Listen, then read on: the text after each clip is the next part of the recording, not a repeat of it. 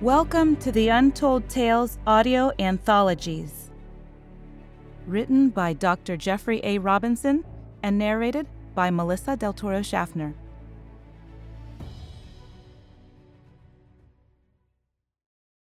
To protect and serve. Even after working in homicide for more than 6 years, Mackenzie never got used to arriving at the scene of a murder. You'd think that after having covered so many cases, he'd have become inured to seeing a dead body or a crime scene. However, he always experienced a chill when he saw a homicide victim and wondered who they might have been and what led them to this gruesome fate. In this case, he'd arrived a mere 20 minutes after being called. After walking up a slight hill in the woods along State Highway 45, he came to the murder scene. The victim, a young woman in her late 20s, rested on the ground, surrounded by grass and leaves beneath the tall trees that obscured the sky. The body laid on her stomach, with her head turned to the left. There were no immediate signs that would indicate the cause of death. There was no blood visible on the body, no visible wounds or trauma. There was nothing about her clothing or the ground nearby that might indicate violence.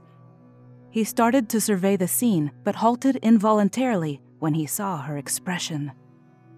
Her eyes were wide open, a look of terror and fear frozen on her face. Mackenzie drew closer and knelt near the body. Her skin was pale. She had no pulse and was cold to the touch. He would have to wait for the forensic team to finish their work and clear the area before he'd be able to do anything more than confirm that the victim was dead and perform a cursory visual inspection. Mac estimated that she'd been dead for several hours before a passing hiker had found her and called the police. Slowly standing, he resumed his examination of the scene and the surrounding area. Her limbs were akimbo, as if she had fallen while running, but there was no trace of a struggle or fight. Her shoes and clothing did not seem suited to the forest. She seemed out of place. Rick, his partner, waited downhill by the side of the road where he had parked their car, ready to greet the CSI team when they finally arrived. Unfortunately, there was no telling how long that would take. The station was more than 15 miles away, and medical teams gave higher priorities to injured or dying patients than they gave to dead ones. They could be here in minutes, or he and Rick could end up waiting for hours. Once again, he wondered who she might be and what she had been doing out here. A cold lump formed in his stomach as he thought of her as someone's daughter or mother, someone's wife or sister. His lack of knowledge at this time made it difficult for him. He didn't know who she might be or how she died. He wasn't even certain yet whether or not her death was a homicide. But the mask of horror on her face seemed to confirm that she had not died from natural causes. Perhaps it was all the questions he was asking himself that had led him to become a detective so long ago. Ideas and possibilities raced through his mind as he studied the dead woman. "The cause of death won't be obvious," said a voice from behind him. Standing abruptly, Max spun around and his hand snapped back to touch the gun on his belt. About 15 feet away, he saw the silhouette of a man wearing a hat and a long coat. He could not see the man's face, but the figure stood motionless. "It will take some time to discover that it was brain damage that led to her death." Resisting the urge to draw his weapon, Mac asked, "Who the hell are you? And—" "Wait," said the stranger, interrupting him. "I'll explain, but we don't have much time. My name is Vester. I want you to know that I'm here to help you, detective, but, as I said, there's little time." Mac took a quick step forward and moved to grab the stranger, but his hand passed through him as if he were completely intangible. As Mac's eyes grew wide in dismay, the stranger said, "That's because I'm not really here. What you are seeing is nothing more than a projection, much like a hologram." "But how?" "Look, you're going to have to stop asking questions for a moment. I'll explain, But like I said, we have to hurry. Who are you? I'm a visitor. Someone much like yourself. Someone who's been assigned to address the unfortunate murder. Stepping back, Mac stuttered as he said, You're... That's correct. I'm not from this place. As I said, I'm a visitor, an alien from somewhere else. I'm not from your world. Pulling his gun, Mac said, I don't believe you. I'm an investigator, like yourself. A detective of sorts. You see, the killer you're seeking is also not of this world. To catch him, we'll have to work together, you and I. Neither of us will be able to apprehend him alone. And put your gun away. If you shoot at this hologram, you won't harm me, but you'll alert everyone down by the road. You wouldn't do anything except interrupt this conversation and frighten everyone else. Mac was finally stunned to silence. I know this is a lot to accept, said Vester, but please listen to me for a moment. Mac interrupted. You look human. Yes, but I could look like anything if you want. If you wish, I could look like this. A quick flash of light blinked and the stranger was gone, his image replaced with that of a small alien in a silver suit, with large black eyes and long, slender arms and fingers. Or I could look like your stereotypical bug-eyed monster from one of your old sci-fi movies.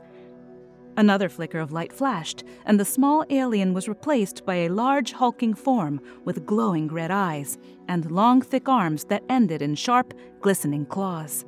On the other hand, I could appear to be something far more benign. With a final blush, the monster was replaced by a small girl in a light blue dress, looking like an image of Alice in Wonderland. But we don't have time for this, said the stranger. The small girl was replaced once more by the image of a man in a long dark coat and a brimmed hat that obscured his face in shadows. I'll have to be quick, said the alien, and I'll only get to say this once. This is a murder by a fugitive that I have been hunting. It is not his first, and it won't be the last. It's my job, like yours, to end this matter. But the murderer is not of this world, and I can't apprehend him by myself without drawing far too much unwanted attention. I'm here to help you, if I can. What do you want of me? Asked Mac. Just listen to me for now, but don't tell anyone else about this conversation. No one would believe you anyway. Finish your work here, and then search your criminal databases for similar deaths over the past several months that have occurred in the counties that border this one.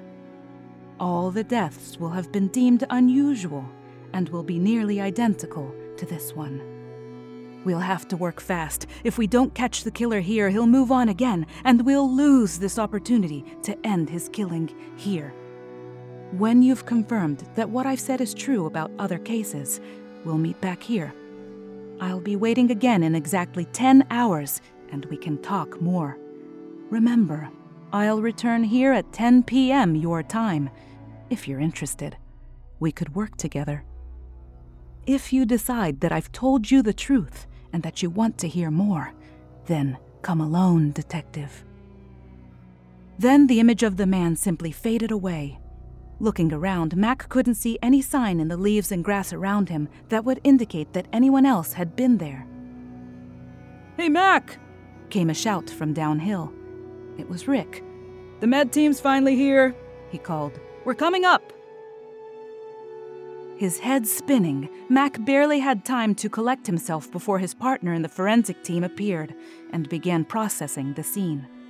Rick talked a lot as the team took control of the body and the surrounding area. Mac, on the other hand, was unusually quiet, and his responses were uncharacteristically short and laconic. Mac spent the rest of the day writing reports confirming the victim's identity and trying to establish the woman's cause of death. As the stranger had predicted, the coroner determined that the woman had died from damage at the base of her brain. The doctor suspected she had suffered from a massive ischemic stroke, but a definite cause would have to wait until after an autopsy was performed. Despite the fact that the woman's death was classified as undetermined, it was flagged as suspicious and therefore remained on the docket of cases to be investigated by homicide. After talking to the coroner, Mark had Rick check on the woman's friends and associates, telling him to construct a timeline of the victim's activities for the days leading up to her death. In the meantime, Mac conducted database searches and confirmed that 3 identical deaths had been reported in the nearby counties over the previous month. Because they were in different jurisdictions, no one had linked them together or considered the possibility that they might be related. The day wore on, but everyone in the homicide squad wrapped up their work, and they had all gone home by the time it was dark. Mac, however, loitered around the station for several more hours before driving alone to the crime scene he had visited earlier in the day. At first, Mac didn't see anyone at that location, so he pulled out his flashlight to search the surrounding woods. He panned the light in a full circle before seeing the shadowy form of the stranger once more. "Vester?" called Mac. "Is that you?" "Yes," replied the alien. "I'm glad you decided to come. I assume this means that you've confirmed that what I told you was true?" "Yes," said Mac. "So tell me, what's all this about?" The stranger stood with his hands in his coat pockets and didn't reply for several seconds. Then he said, "The killer is an extraterrestrial, not too much different than me. He is from another world and has come here to hunt, so to speak, for prey." "An alien?" "Yes. You see, your planet is a protected area. Intelligent life is extremely rare in the galaxy, and since your species has not yet developed spaceflight, the galactic community has established special protections for this world until your species advances enough to qualify for probationary status as a full member of our society." "What do you mean, protected? You mean like a game preserve?" Actually, that's not a bad analogy. Yes, your planet is proscribed, and outsiders are forbidden to approach or land here. There are others who work with me to ensure that outsiders don't come here and interfere with your world. "Then stories about UFOs and aliens are true?" Well, yes, at least some of them are. You see, despite our efforts to keep others away, sometimes sentients from other worlds sneak through our perimeter defenses. We have ships that monitor and patrol your world to keep outsiders away, but a few unauthorized visitors slip through. Such intruders rarely interfere with your species. Most are harmless tourists who simply want to see what's here. Most are captured or caught quickly, but a few, like our culprit here, deliberately evade us and cause trouble." "So, this outsider is a killer, then?" "Yes.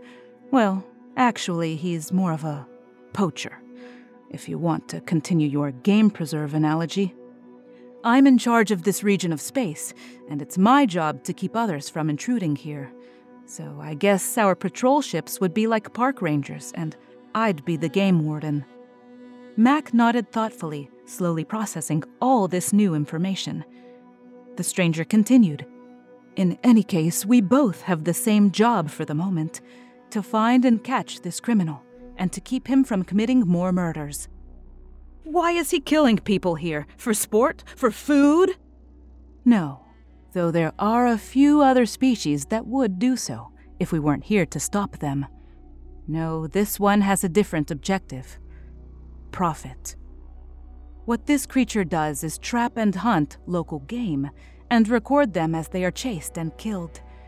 He records these activities and records them so he can sell those recordings on distant worlds." "You mean like a video recording?" Mac shook his head in dismay. "I think I understand. It's rare, but we sometimes have deviants like that who do the same thing here. They're called snuff flicks." "Good. Then you will appreciate what I'm trying to stop. It is very rare in our society, too, and it is illegal on our worlds just as it is in yours. But these recordings are more than just visual records. The victims are outfitted with a device that attaches at the base of the skull. The apparatus then records all sensory experiences of its victims, who are subsequently terrorized, hunted, chased, and eventually killed. The recordings can capture perspectives of both the hunter and the hunted, and they can allow others to experience those same sensations. There is a small but illicit market for such recordings on other worlds, and buyers who want to experience exciting sensations of other beings. Many are benign, like sentients who want to know how it feels to fly high into the sky or to swim deep in the ocean. Such technology allows users to become a predator that can run at tremendous speeds or feel what it is like to be a savage beast that can fight or kill. Such buyers are voyeurs, and sadly, some like to share darker experiences. Like murder, said Mac. Yes. Mac thought for a moment. Okay, I presume that your technological capabilities are far superior to our own. Vester nodded. Then, with all your technology, why do you need my help? Because his technology can detect ours, and he always gets away before we can catch him. But don't you have the same technology? Can't you detect him? Yes, but he has some stealth capabilities. When he moves, it can take us hours to locate him. If I simply apprehend him, the most that I would be able to charge him would be with the equivalent of trespassing. He'd only receive a cursory fine and, what do you call it? A slap on the wrist. If I'm going to bust him and get what you'd call a good collar, I need to catch him in the act. And for that, I need your help. While we can track him and pinpoint his location, we never know when he is going to start stalking prey until it's too late. We can't even get too close to him because he can detect us too. What we need is for someone who is local to place a device on his ship. That way we can tell when he leaves his ship and starts a hunt. We can't get close enough to attach the sensor without alerting him, but you could. That's all you would have to do, but I assure you it wouldn't place you in any danger. Mac thought about it. If you just did this little thing, said Vester, then we could tell when he has selected a victim and captures them to outfit them with a recording collar. Would you be willing to do that? Why me? Several reasons. You are, like me, a law enforcement professional. You know what is at stake, and we share the same priorities. You've also confirmed that this is a serial killer, who will strike again unless he's caught and stopped. You know what's at stake, and you want him captured as badly as we do. And finally, you understand that neither of us can do so alone. We need to work together. Mac thought more, considering several options. He wanted to say no, but realized that other innocent people would die if he didn't help. Finally, he said, "Okay, just tell me what to do." "First, look behind the tree to your left," said Vester. Mac did so and found a gold circlet and a small silver disc. The first device resembled an oversized coronet. The second looked like a tiny silver plate. "What are these?" he asked. "The headband that will conceal your presence and protect you from the killer. The disc is a sensor that needs to be attached to his ship. It's magnetic and will affix itself automatically to the ship. All you have to do is to get close enough to touch it to the hull. Then you should be able to sneak away as easily as you approached." Reaching back and touching his gun, Mac asked, "How dangerous will this be?" "With a masking device," said Vester, "you shouldn't be at risk at all. Once it's attached, we'll know when he hunts again, and we'll be able to catch him in the act the next time he leaves his ship." Nodding, Mac wondered if he was really helping or if he was making a serious mistake. "So, when do we do all this?" asked Mac. "If you're ready, we could do this tonight." This is going a bit fast, thought Mac, but he sighed deeply and steadied himself. "I guess if we're gonna do this, we might as well get it done. Otherwise, I'm liable to come to my senses and change my mind." "That's the spirit," said Vester. "I was hoping you'd say that." "So, how do we start?" asked Mac. "Well, if you look at the reverse side of that disc, you will find GPS coordinates of the hunter's ship. It's only about 15 miles away, and you should be able to use your vehicle's navigation system to get within less than a mile from his spacecraft. He is not far from a dirt road, a firebreak that runs through the woods. If you drive there, you could complete your mission in less than an hour. Once you exit your car, you should be able to drop off the disc and return in less than 15 minutes. But don't worry, we'll be monitoring you the entire time, and we will meet you when you get back to the highway. Are you ready?" "Yes," replied Mac. "Good," said Vester. "I'll see you there." Then the alien's image faded away and disappeared. Mac felt stupid wearing the little golden circlet on his head, but everything Vester had told him had proven to be true. As he crouched behind a tree, he peeked and saw the ship. It was far smaller than he had thought it would be, and it was only about twice the size of his car. The ship was a dark matted gray color and blended so well into the surroundings that without the GPS on his phone, he would have never found it. It must only carry a single passenger, thought Mac. Steeling himself, he stood and dashed toward the ship. Slapping the disc to the hull, he turned to go, but the disc fell to the ground. Mac picked it up again and reached out to affix it to the hull again, but lights flared around him, blinding him. Then he blacked out. Mac seemed to regain consciousness almost immediately, but he really couldn't tell how much time had passed. It could have been minutes, hours, or even days. He struggled to his feet, but found himself alone in the dark.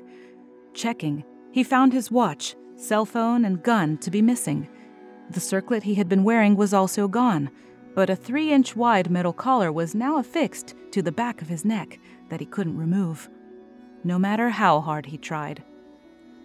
Glancing around, he saw a tall black shadow rise up before him. It spread its wings, and 2 glowing red eyes stared down at him. "Food," it grumbled in a barely articulate growl. "At last, the master has decided to let me eat." As it stepped toward him, the beast lowered its head and opened a maw that revealed far too many rows of teeth. The fear that welled up in Mac grew until he was nearly paralyzed. He staggered back a step and almost fell, but in doing so, he leaned back enough that the monster's teeth snapped out on open air instead of on his exposed throat. He threw himself out of the way and, rolling, managed to regain his footing. Then he ran into the night. Without any consideration of where he was heading, all he could think of was to get away. He ran through brush, and branches slapped his face as he ran with reckless abandon. He fell several times, once cutting his hand on a sharp branch or root, but scrambled to his feet in his effort to escape. Once, as he rounded an outcrop of rock, the beast appeared in front of him and roared. Spinning on his heels, he took off in a new direction. His lungs burned, and his arms and legs felt heavy, as if he was burdened with massive weights. And he would have screamed if he had had any breath to spare, but all he could do was race deeper into the darkness. Shortly thereafter, fear consumed him completely, and he lost all track of anything except escape. He didn't know if he ran for minutes or hours, but he kept running until he finally fell and could not rise again. He tried to crawl, but found himself so weak that he couldn't even support himself on his hands and feet. Barely able to breathe, he rolled on his back and gazed up at the predator's face. Closing his eyes, he tried to pray, but darkness claimed him once more. When he opened his eyes again, the beast was gone. Leaning over him stood Vester, silhouetted against a peaceful starlit sky. Taking a deep breath, Mac sucked in a lungful of cool evening air and slowly sat up. "It's okay, Mac," said the alien. "It's over. We got him." Mac reached up and touched the back of his neck and found that the metal collar was gone. "What happened?" he asked. I thought that gold thing that I wore on my head would hide me from that thing. Oh, that was just a prop. It really didn't do anything. I only gave it to you so you'd think it would protect you. You lied to me? Well, a little. But I told you the truth when I said that you were really in no danger. My greatest fear was that you'd have a heart attack. The adrenaline and cortisol that the sensory collar injected into your system created so much fear that we had to consider the possibility. But you did fine. We caught the hunter in the act of recording you as you fled, and we stunned him just as he was going to finish you off. Mac looked around and found that he was on the ground next to his car. Beside him were his belongings, his watch, his wallet, his cell phone, and his service revolver. Then Mac's eyes grew wide, and he shouted, "You tricked me! You used me as bait!" "Yes," admitted Vester, "but we caught the perp, and we couldn't have done it without you. Now the murders will stop, and we have the killer. What he's done is considered a capital crime, and he will be punished. He will never have the chance to repeat his crime." Mac thought of dozens of things to say, many of them profane, but he knew it wouldn't change anything. "Well, I'm glad things worked out for you, but I've still got nothing to show for all of this. For my bosses, the case is still open, and the murders unsolved." "On the contrary," said Vester, "you have the body of your murderer and the collar that he used to torture and kill people." "A body? But how?" "Well, the poacher apparently had a side business capturing human specimens and selling them to distant, taxidermists. He had several in storage, and we can use one to serve as the body of the murderer that you sought." "But the collar," said Mac. "Won't they recognize it as alien technology?" Vester shook his head. "No. We found the collar that was used on the most recent victim, the woman you found.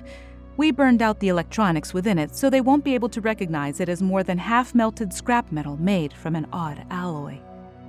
The collar, however, will have enough of the woman's DNA to confirm your story. You can say that the killer used it to electrocute his victims." "But they'll identify the body," said Mac. "This story won't hold up." "Oh, that won't be a problem. This body is from his last killing spree in Nicaragua. He'll just be an unidentified killer, and the case will be closed." Mac slowly climbed to his feet, steadying himself on the side of his car.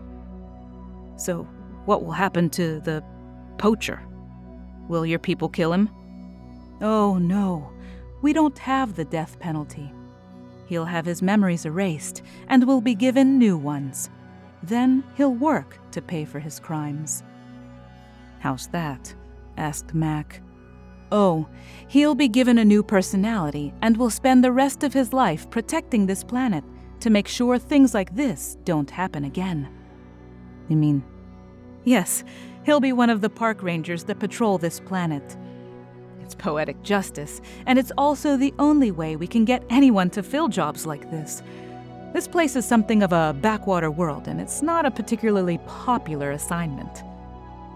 However, solving this case will mean a lot for me. I'll get credit for the capture, and I might even get a promotion.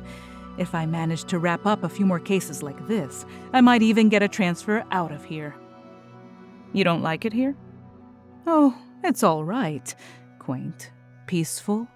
But it's pretty far out in the boondocks, as you call it, and there are much better duty stations." Glancing up the nearby hill, Mac saw what looked like a very old man in a silver suit, though he was only the size of a small boy. He sat with his back against the tree, his hands covered with metal restraints that bound them together. "Is that him?" asked Mac. "Yes," replied Vester. "He's not nearly as formidable as the holographic projection that he used to scare you." Gesturing at the ground near Mac, Vester said, "Hey, you forgot something." Looking down, Mac noticed a small cloth pouch. Picking it up, he opened it and found that it contained 3 gems, each larger than a nickel. "What is this?" asked Mac. Well, said Vester, as I said, I'm sorry for deceiving you. If your people knew what you've done, they would give you a commendation. But since they won't, I thought this might show how much we appreciate your help. Perhaps it will serve as a form of remuneration. Examining the gems more closely, Mac blinked, realizing that they each had to be 5 carats or more. They were worth a fortune. I hope it's enough, said Vester. Still staring at the gems, Mac nodded absent-mindedly and said, Yeah, they'll do, thanks. Finally pointing across the road, Vester added, Hey, you'd better come look at this body. Our technicians have made it look like he died from a fall he took while running through the woods, but you need to come see him. In the meantime, we'll remove the prisoner and his ship. Then you can call the local police and have them send a team here for you and the body. As Mac rubbed the back of his neck, he asked, So, do you think we'll ever meet again? Who knows, said Vester, shrugging his shoulders. It could happen. After all, it's a small world, and I might need a local partner again someday. Then Vester paused. But now that you mention it, there is another situation that I have that you might be able to help us with. There is a tourist who wanted to visit here, who crash-landed and got lost. We still need to find him. But let me ask you a question first. Have you ever heard of Roswell? As Vester's subordinates took the body away, Mac and Vester walked up the hill and discussed the new case. Thank you for listening. Now, you know we love our listeners, fans, and patrons. If you loved what you heard in this episode, please subscribe to the Untold Tales podcast and leave us a review on Apple iTunes, Google Podcasts, or the podcast player of your choice. Help encourage others to enjoy these wonderful stories by Dr. Jeffrey A. Robinson and other amazing authors and narrators. Again, thank you for listening, and we hope you have a wonderful day.